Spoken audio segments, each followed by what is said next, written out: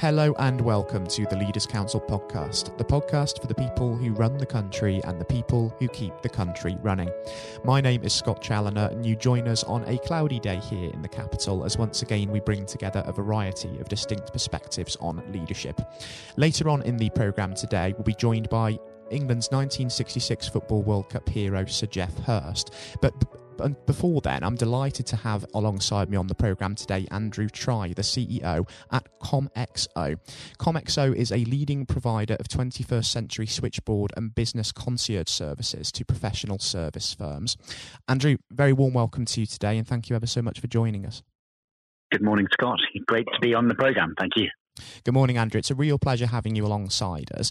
The reason we are here, of course, is to discuss leadership and really bring that into focus. And in light of the fact that today's generation of business leaders is going through probably one of the greatest challenges of our time, I think it's fair to say, in the form of COVID-19, I feel it would be remiss of me not to ask you just to what extent the pandemic has affected you and your business.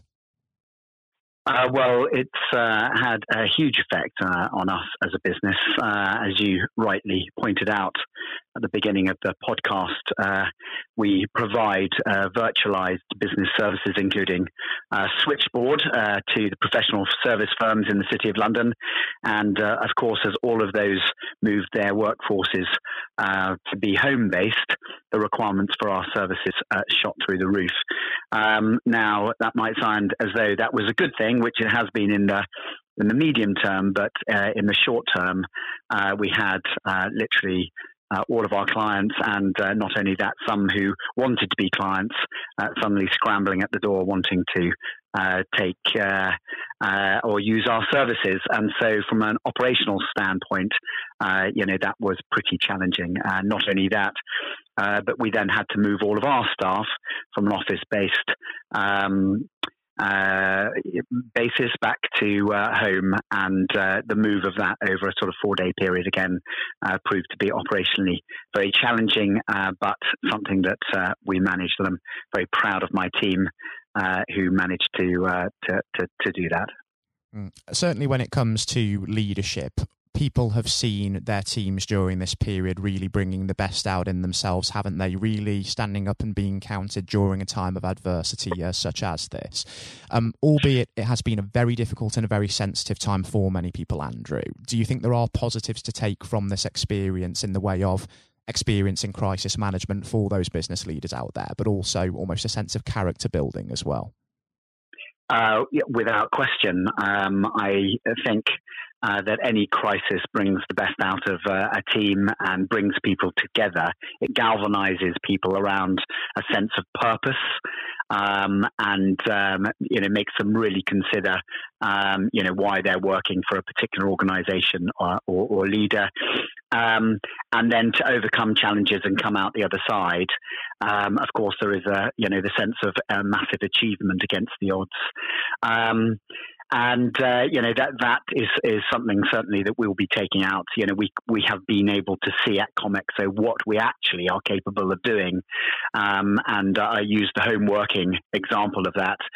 We've been experimenting with home working for our own staff over 2 or 3 years, and we invested in all the equipment to enable us to do so. But there was a reluctance within the organisation to go the whole hog and get everybody to work from home, and we had a roadmap of about 1.5 years to achieve that. Well, when the crisis came, we did it in 4 days, and we did it well, and didn't drop on any balls. So it just went to show and to prove, what one can do as a team, when one really has to. We've really been reviewing our own working practices during this time, haven't we? Because people have been debating as to whether the conventional office environment will have a place in the future, or whether we'll be working from home on a more personal basis, of course. But do you think that anything in that, what we call the conventional office, has changed indeed in the past 10 years? Apart from the move to digitized services and again, a lot of what we do, which is virtualized services. So, we talk about the human cloud sitting above any size organization anywhere in the world, enabling people within that organization to get things done, no matter where they are geographically. There has been a huge change towards, that digitization of organizations. But in terms of the office space as a cultural place, I don't think much has changed. I think humans require contact with others, both for social reasons, for enjoyment, but also for creativity. And my personal belief is that the office does have a relevant place in our future. And I think the Central Business District in London has a place in our future. And once we have got used to dealing with the pandemic and fingers crossed we have a vaccine, I think you will find people will migrate back to some of the practices that they used to have, particularly going back into the office. But they will also have the option now that they can work from home when they want to. And most of my clients, who are major law firms, are looking at anywhere from 30 to 50% of the time spent in the office or at home. And I think the drive and the move back to the office will be the younger cohort of our employment base, of our workforce, because these are the people that want to get out of the cramped conditions that they might have with a shared flat or even with mum and dad, and they want to get back into the cut and thrust of the busy office, and of course that's where a lot of their social interactions, occur. So I think the office has a place in the future, but I also think the flexibility of being able to work from home also has a place. The workplace is not a place, actually. It is wherever you happen to be. And again, having access to the services you require when you require them is, the difference between, working and being, and being able to work well, or being able to work very efficiently. And of course, you mentioned the importance of social interaction in that office space as well there, Andrew. From the point of view of mental health, which has really been thrust back into the limelight during this COVID-19 pandemic, just how important is that within leadership, both in terms of safeguarding your own mental well-being and also that of those around you as well? Yeah, well, I think, a lot of what we've heard about home working has come from leaders in organisations who have very nice houses out in the suburbs.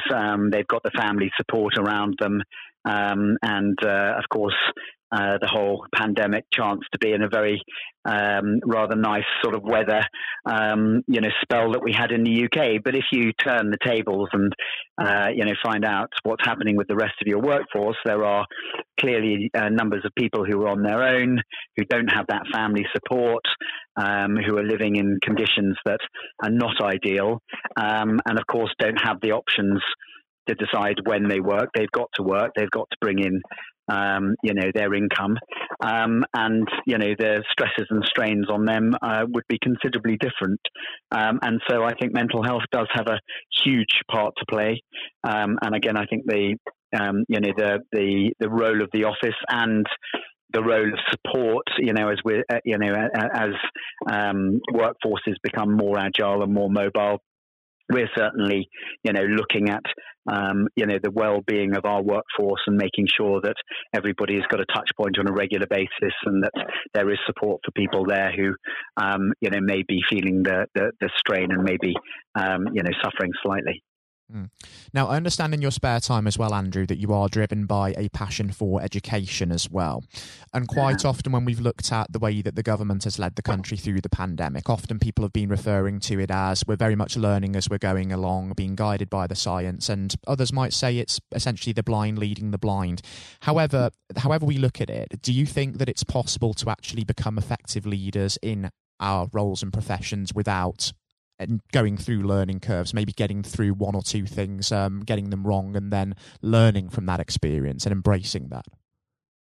my whole career has been driven out of that process of getting it wrong, learning, and then moving up and trying it again. So I think the answer to that is yes. Of course, when you're dealing with life and death situations and with the pandemic as it unfolds, then that's slightly different, and taking the best advice possible, which the government did, is really the only way forward.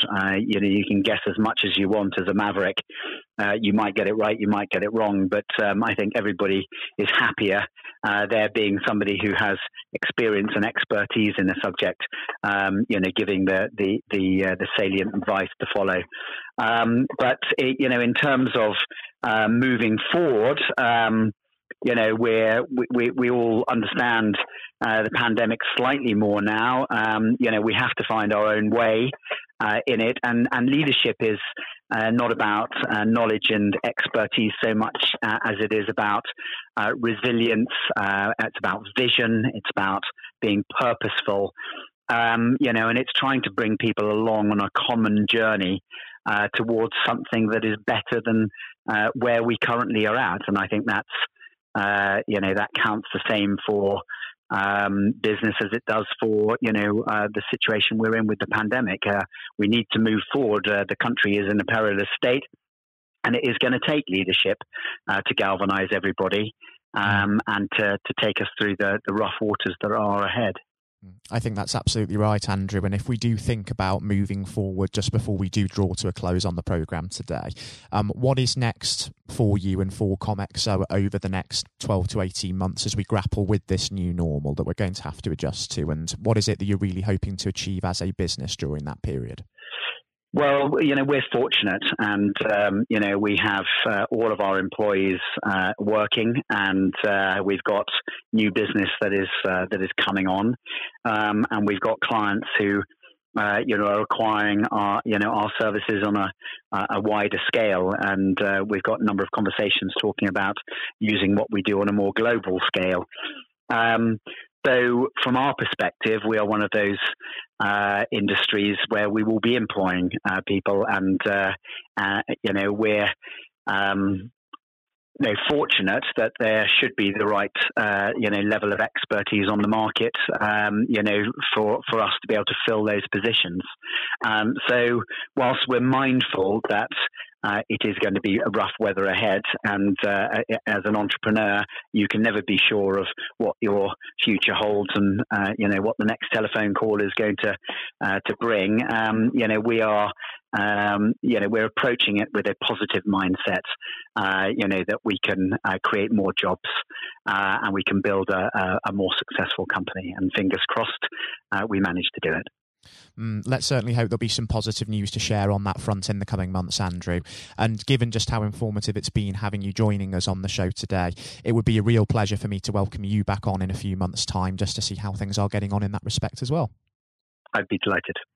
Fantastic to hear, Andrew. Thank you ever so much for your time today. It's been a real pleasure having you joining us. And most importantly, do take care and do stay safe as well with all still going on in the meantime. You too, Scott. Thank you very much indeed for your time. Thanks. Bye. I was speaking on the programme today to Andrew Try, CEO of ComXo. Next up on the programme today, we'll be handing over to Sir Geoff Hurst, who will be joining us on the programme very shortly. And now, ladies and gentlemen, without further ado, we extend a very warm welcome to a special guest in Sir Geoff Hurst, who joins us on the programme today. Sir Geoff, good morning. Good morning. How are you? Very good, thank you. It certainly is a wonderful day forward, isn't it? It is. The weather's pretty good at the moment. I hope may it last. Absolutely. After a thunderstorm, it's lovely. It is certainly after a storm. And speaking of storms, actually, I'd like to start with just a hypothetical scenario. If we fast forward 2 years, Sir Geoff. Let's imagine it's December 2022 and it's the World Cup final and England are there. We could be playing defending champions France. We could be playing the Germans, anybody. And England are 2-0 up in the 90th minute, so victory is all but guaranteed. And Harry Kane, with a brace to his name already, is brought down in the penalty area. So he has the opportunity to make history by emulating yourself and becoming only the second ever player to score a World Cup final hat-trick. Would you honestly want him to bury it, or would you prefer him to fluff his lines? I'd want him to bury it. I've asked that question, I get that question asked a bit I've had a good run with this record, and goodness me, it's nearly 60 years, I guess, if we're looking at 2022. No, I'd want him to bury it. A for him, he's a fantastic player, tremendous goal scorer. And if anybody I'd like to repeat what I achieved, it would be someone like Harry, who was a fantastic professional with Spurs and England. So absolutely. And I want England to do well. I mean, I want England to be successful. I'm an England supporter. I'm a football supporter. And I really want the country to do well in anything, in all sports, and particularly in my sport.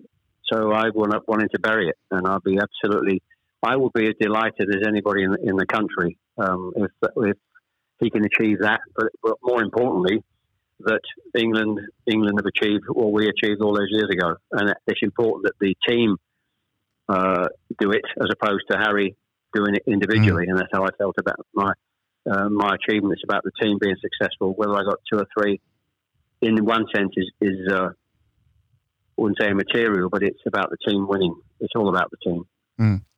Exactly. Consideration of the wider team is a cornerstone of leadership, which is, of course, what the Leaders' Council is all about, recognising that and promoting that for the future. But if we sort of flash back 54 years to that moment in 1966 when you were bearing down on goal, I understand that a lot of people always ask you the question about whether you actually knew there were people on the pitch at the time, and there's quite a bit of a joke about that, but there's something else that I'm actually interested in. I understand, we all know what happened, the ball nestled in the top corner, England won 4-2 and lifted the World Cup, but you've often described that as being a mishit finish sometimes before, haven't you? Yes, I think people... I recall exactly what's amazing. I can recall exactly what I was thinking at that moment, obviously a crucial moment in the game, towards the end of the game. I knew the game was nearly finished. As the ball came to me initially, I was actually, with my back to goal, I was actually looking at the referee 10 yards from me in the middle of the park, and he was waving at the whistle in his mouth, but waving play on with both arms, indicating quite clearly, of course, that the game was nearly finished. So when I got to the edge of the box, I now think of the game's nearly finished. I'm thinking, if the game's nearly finished, I'm now going to whack this ball with everything I've got left. I'm thinking if it goes beyond the sand into the crowd, by the time the ball boy gets it back to Hans Stilkowski, the German keeper, by that time, surely the game has got to be over. But as I always jokingly say, I mishit it and it flew in. But I was thinking about wasting time, not so much about, but certainly what I was going to do, which showed I was going to hit it as hard as I possibly could after those 2 hours. It just goes to show sometimes that hit and hope, taking a punt, can sometimes be the way forward, because I think it shows that in any form of leadership, be it in sport or in business, you can't go sometimes without taking risks. Absolutely, yes, absolutely. Yes. I mean, I wasn't in that position with risk in a sense because the game was unfinished, but that philosophy is right. You're just going to, there's an element of risks making it, but there's got to be a control on that risk, not stupid risks in all walks of life. An element of maybe doing something you're not too sure about, but sometimes in life you've got to have a go. You can't be successful in terms of long-term leadership if you're just always sitting on the fence and not taking any chances. I don't think that's where the great leaders will get to by having that kind of philosophy. You've got to move forward. And the last time that you actually joined us on the Leaders' Council podcast and spoke with my colleague Jonathan White, Sir Jeff, was back in February, of course. And that was a point where we knew a little bit about COVID-19, which was looming, but that was before it really took hold in the UK and really turned our world upside down. And before that, this summer was meant to be all about the England national team once again, who were going to the European Championships. But that's in a way now been replaced by the National Health Service, and we've been supporting the Health Service and applauding their efforts, and we're hanging out thank you banners displaying drawings of rainbows, very much in the same vein that you'd see the George Cross adorning most households during a major tournament year.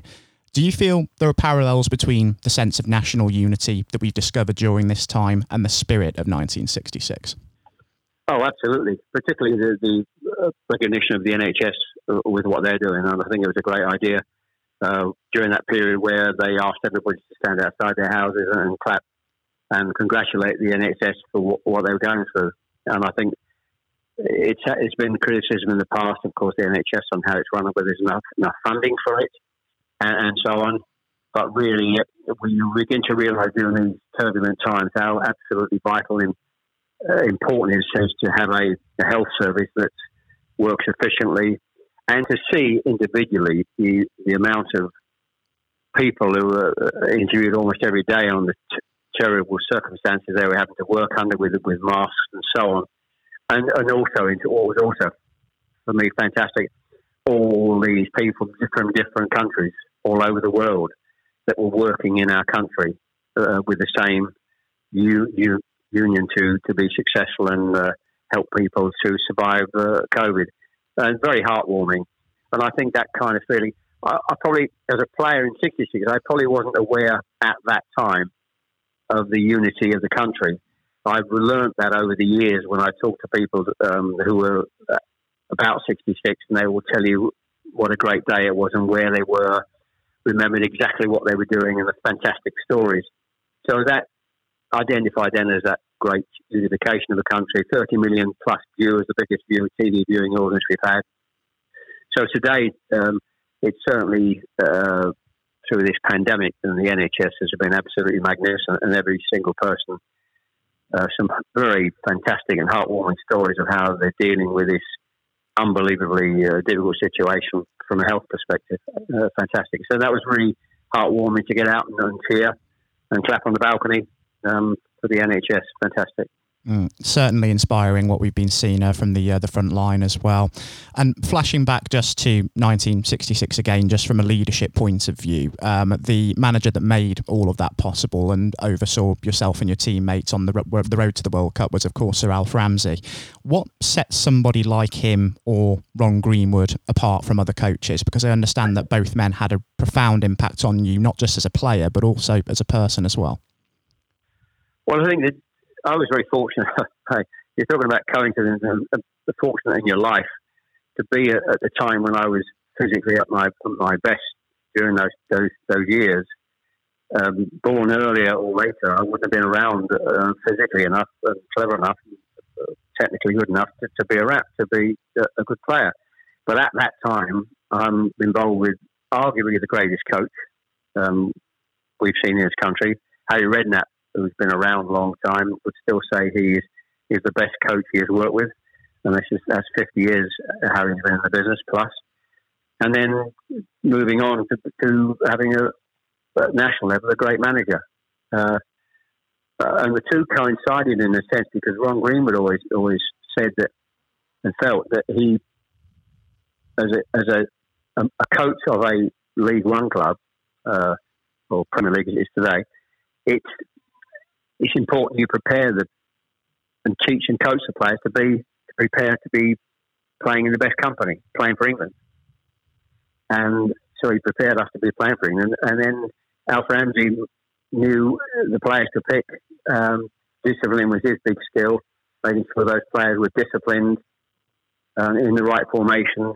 So the two combined, moving from one to the other, how can you possibly be as fortunate as I was? It was just amazing. So I think I think there are two different aspects of football in terms of leadership. You've got a coach who's a team coach who's a teacher effectively. Then you've got the other kind of character who's a manager who manages people. May not be quite so good technically on the coaching aspects, but by that stage, Ron Greenwood passing a coach person to Alf, who then managed from a discipline point of view, because you're managing people from the whole country. You're not just managing a club. You're managing people, different characters, and all over the country is slightly more demanding job in that respect. So you've got to hone that lot of all over, different characters, strengths, players, into a unit to play for to represent England. So Alf Ramsey was very good at that. His discipline was fantastic. So the combination of the two, you can't say I can't be I'm so blessed to be as fortunate as I was to come across these two fantastic people in my life, in my football life. And I suppose for every Sir Alf Ramsey and Ron Greenwood as well that you have worked with, there are also coaches out there that one might work with that perhaps might not get the best out of players during their, of course, their peak. But just as much as you can learn from, of course, coaches that do get the best out of players, you can learn as much from less effective leaders as you can from good ones as well, because that experience can ultimately mould you as a person, can't it? Oh yes, I think leadership's important and coaching and teaching is important. And the great teachers and coaches and managers have that skill. Sometimes it's an innate skill in management. They have it. But I think you can learn, if you're sensible enough, to learn from people who are teaching you or coaching you. It's not the right way to go about teaching you or coaching or managing you. You can learn from that.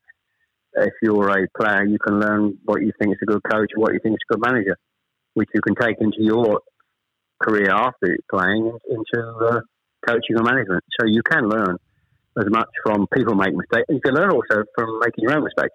You can do something in the past that think, well, that was a really stupid thing to do, and I'll make sure I'm not going to do that again. And it is important in all sorts of life. You learn from your mistakes.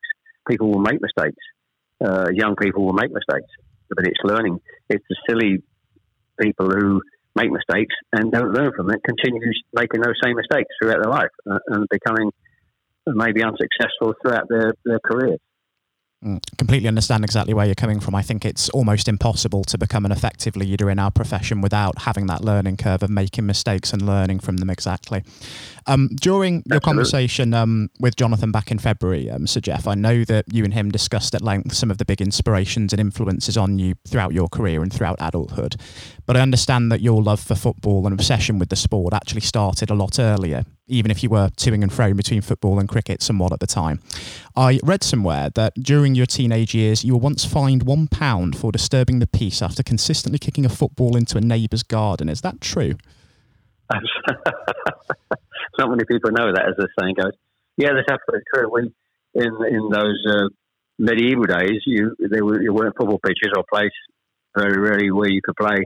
In our road in Greenways, it was called in Chelmsford, that 3 or 4 lads lived quite close together. It's a cul-de-sac. It's not a big long road with a circle at the bottom. So there wasn't a great deal of traffic anyway. A, because it was a cul-de-sac, and B, because there weren't as many cars. No, there weren't as many cars in those days. So we played across the road, and used to have to learn to chip the ball above the pavement to hit the goal at the back. The goal was about a 2 foot wide semicircular where a tree was planted. That was the goal.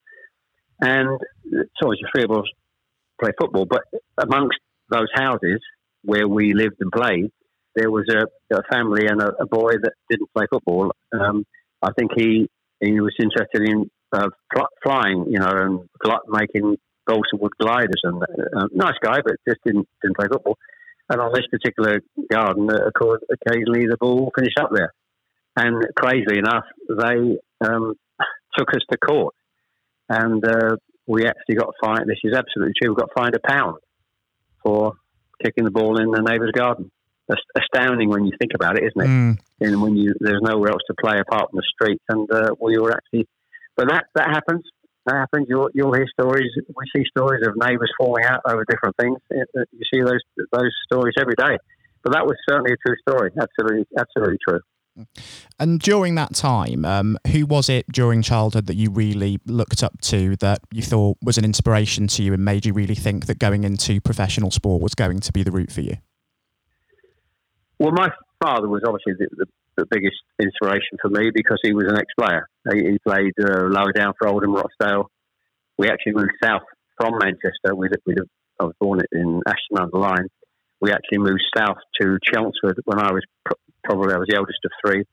When I was probably about 7 or 8, into this particular street called Greenways. And what he did with me, I think, was had a big influence. Going back to that third goal in the World Cup, in many years in the back garden, and when we moved up market to a council house somewhere in Chelmsford, and he would have me in the back garden teaching me to kick with my left foot.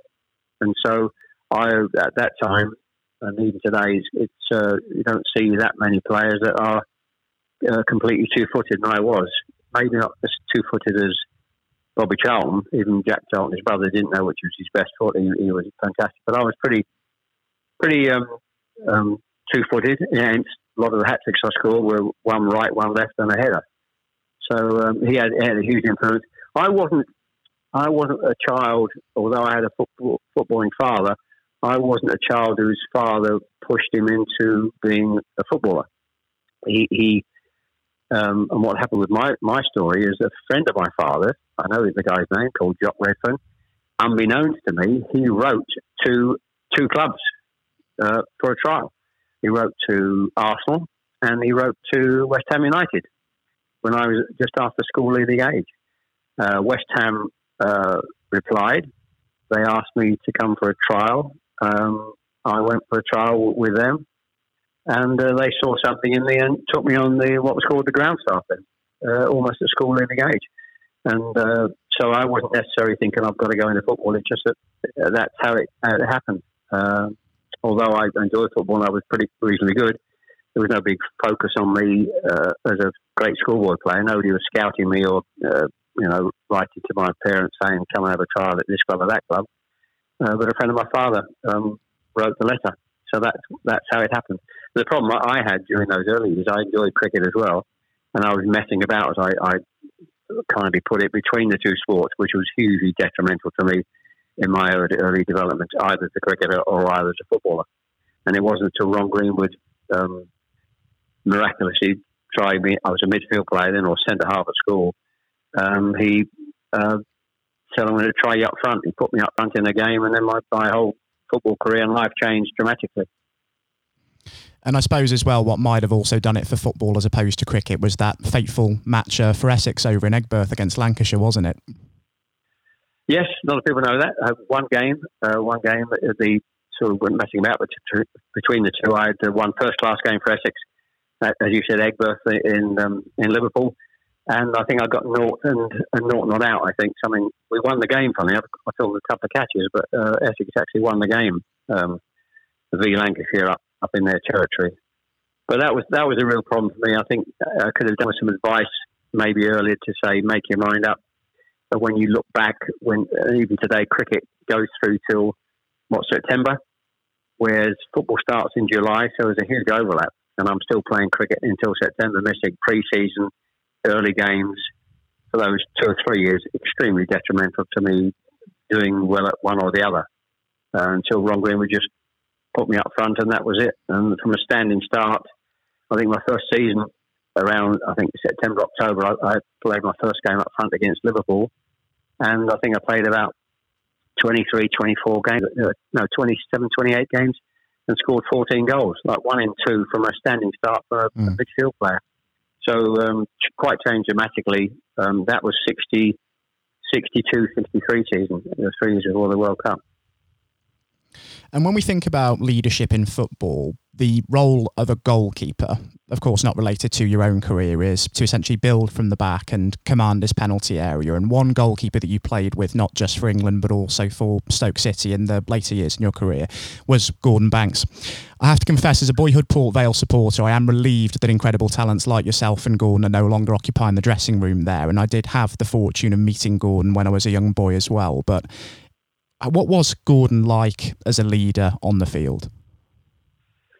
Well, first of all, he was a great, 2 things for Gordon. He was a great keeper. I would still say the greatest English keeper we've ever had, and one of the best keepers in the world. Absolutely fantastic. Funnily enough, I didn't realise, it's funny how you look at, I seen when Gordon passed away, naturally, sadly, a few months ago, and obviously it's showing a lot of videos of Banksy, programs about Banksy and the great saves he made and the save against Pele and so on. But I didn't realise how athletic he was, how quick he was, athletic, springing forward to smother balls, and not just tipping balls out. Agility-wise, he was absolutely fantastic. But as a character, he was a joker. He was a very kind, very mild-mannered, lovely man, the nicest guy you can possibly wish to meet. But he was a joker. He always had a joke for you. Every time you met, sometime he'd have a new joke. And people talk about him and who are close to him and remembered what a joker he was. And they're the 2 things that really stick out for Banksy. And we were very lucky, of course, to have that kind of, and you need that kind of quality as a world-class player when you win a World Cup. You need 4 or 5 players, which we were very fortunate to have in our team. Banksy is one of the world-class players, along with Bobby Moore and Bobby Charlton. Jimmy Greaves, who didn't play, was a world-class player put in the squad, and Ray Wilson, our left back, I'd always argue was a world-class player. So you need that kind of quality initially, if you're going to be successful in winning a World Cup, some world-class players, and Banksy was up there, not with the best for me. And another thing from during your days at Stoke City as well was that a talented but then troubled young midfielder by the name of Alan Hudson first joined the club around the early 70s. And I know that you were asked to take him in as a lodger to provide him with a stable home during his spell there by then manager Tony Waddington. Now, I've spoken to a great many directors and executives on this programme before, and all of them describe trust as being a key cornerstone of leadership. How did it feel for you knowing that Waddington trusted you to that degree to ask that of you? Well, I was extremely flattered. It was a huge compliment that he saw me as and of course over the years, hopefully that had come out. That's important that you have those kind of qualities as a player that A, he saw when I was at West Ham, and B, obviously acquired me to play at Stoke City. So I was initially first fairly surprised, I think and certainly my wife was fairly surprised when I said I need her permission for me to allow Alan Hudson to stay with us in those early periods. But what he saw, of course, in me was, which is, I can see in myself, I was a very disciplined person, a very disciplined player, which you have to be. I didn't really have, I would say, the qualities of the world-class players like the Bobby Charltons and the Jimmy Greaves and the Bobby Moores. So you need to bring all the other characteristics to be successful at that level, to compete in their level. And discipline was one of them. And obviously Tony Waddington saw that. And if he wanted to he trusted me that I was disciplined enough to hopefully push some of my discipline into Alan Hudson, which we did. And in those early 6 months and couple of years, he was come up a bit heavy from Chelsea. He lost a bit of weight. And although he was a little bit indisciplined himself, hence they needed him to stay with me, what he was a fantastic player. He is one of the most fantastic players I think I've come across, but not hit the best because I think he was slightly bit of ill discipline within his general life. And you need at the top, and I'm talking at the top being an England player, but I'd compare him purely on ability compared with ability up in the France Beckenbauer mold, without any shadow of a doubt. He was that good. So it was a bit of fun and enjoyable times. Serving Alan Hudson the cups of tea about 8 o'clock at night when we had our tea at our home for those few months. And I think it was a big help to getting Alan back on track and performing brilliantly for the club. And following on from your days with the Potters, you went on, of course, to play football in Ireland and the United States before the end of your career. Did you feel that the dressing room and indeed leadership culture at those clubs differed from perhaps what you'd been used to back in England? Well, I think Ireland was just a still spell with Cork Celtic, so it's hard to judge and make any comparisons. And of course, in America, it was the early days of football in America, and I thoroughly enjoyed my time at Seattle. So it's difficult to make a comparison. I think I was fortunate at West Ham. It was a great time with the club, and I was fortunate to play with Stoke City for 3 years, and it was a fantastic time for that particular club. They won, of course, the League Cup before I went there. Sadly, they knocked us out in the semi-final. So it was a marvellous time for that particular club, and very close. I think we played Ajax in the following year in Europe. I think we only lost on a goal over the 2 games against Ajax. So it was a great time for the club. So I'm very fortunate to have played for those 2 clubs. Only a short spell at West Brom, of course, but I think, as I always jokingly say, I think I was past my sell-by date then. West Brom was a fantastic club, but I wasn't at my best, and I felt it was time to retire, which I did.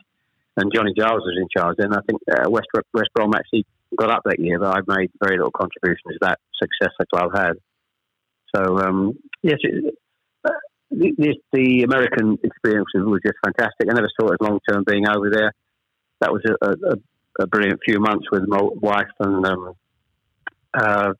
2 daughters, and my wife, and she was pregnant with her 3rd daughter over there. So they were good times. Completely different. Ireland was just I always joke about Ireland. I was there for about, I think, a month, I think it was, and I enjoyed the experience, and I earned a few quid, and I think it paid for the kitchen in one of my houses back in England.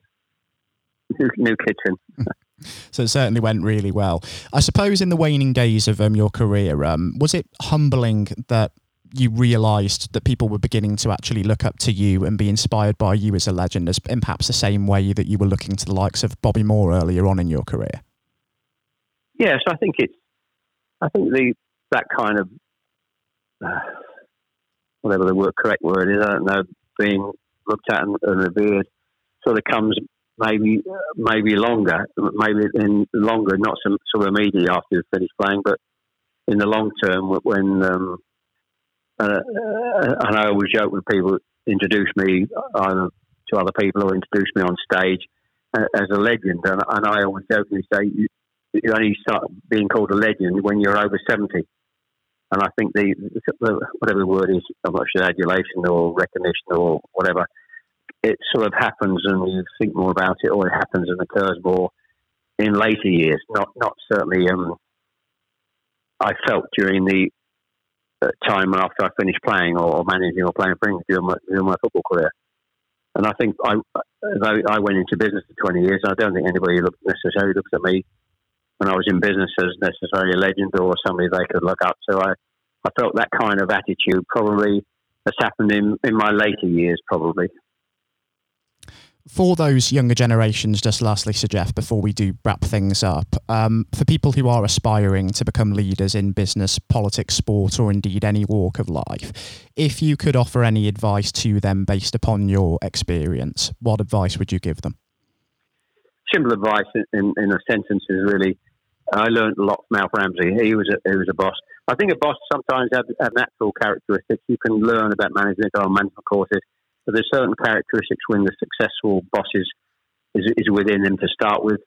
But one of the things I learned from Alf Ramsey, which I've taken into my business life and even talking to my family life, if they're involved in business, is when you're managing people, you manage them as a group. Anybody that doesn't want to be part of that group, you find is backing against what you want to achieve as a boss, you move them out. And I think that's one of the most simple lessons I learned during the Alf Ramsey period. Even some of the great players I felt should have been in the squad, possibly at the time, without mentioning names. When you hear stories about this player not, completely complying with everything, and they're left out, or they're not even in the squad.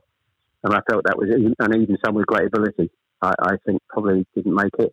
And I think a lot of it stems down to they wanted to be, a lone champion, successful person, didn't want to be part of the group. So that for me is the key message, the single key message I would pass on to anybody who wants to manage a group of people in any walk of life. Ties in very nicely with a quote from one Nelson Mandela, in fact, that surround yourself with people who are better than you are in some ways. And I think that is incredibly sound advice indeed. Yes, it is. Very good. Good advice, yes. So, Jeff, thank you ever so much for joining us on the programme this morning. It's been an absolute pleasure having you with us to discuss your life, career and leadership. And it would be a pleasure to welcome you back on the programme in future to discuss further. Pleasure. Thank you. Enjoy being part of the programme. Thank you. Likewise. Thank you ever so much for your time again. This has been the Leaders Council podcast. Thank you for celebrating excellence in leadership with us. I've been your host, Scott Challoner. Until next time, goodbye. Thank you for listening to our podcast. The views expressed within the podcast do not reflect the views of the Leaders Council of Great Britain and Northern Ireland, its parent company or subsidiaries, members of staff, or other guests of any other person therein associated.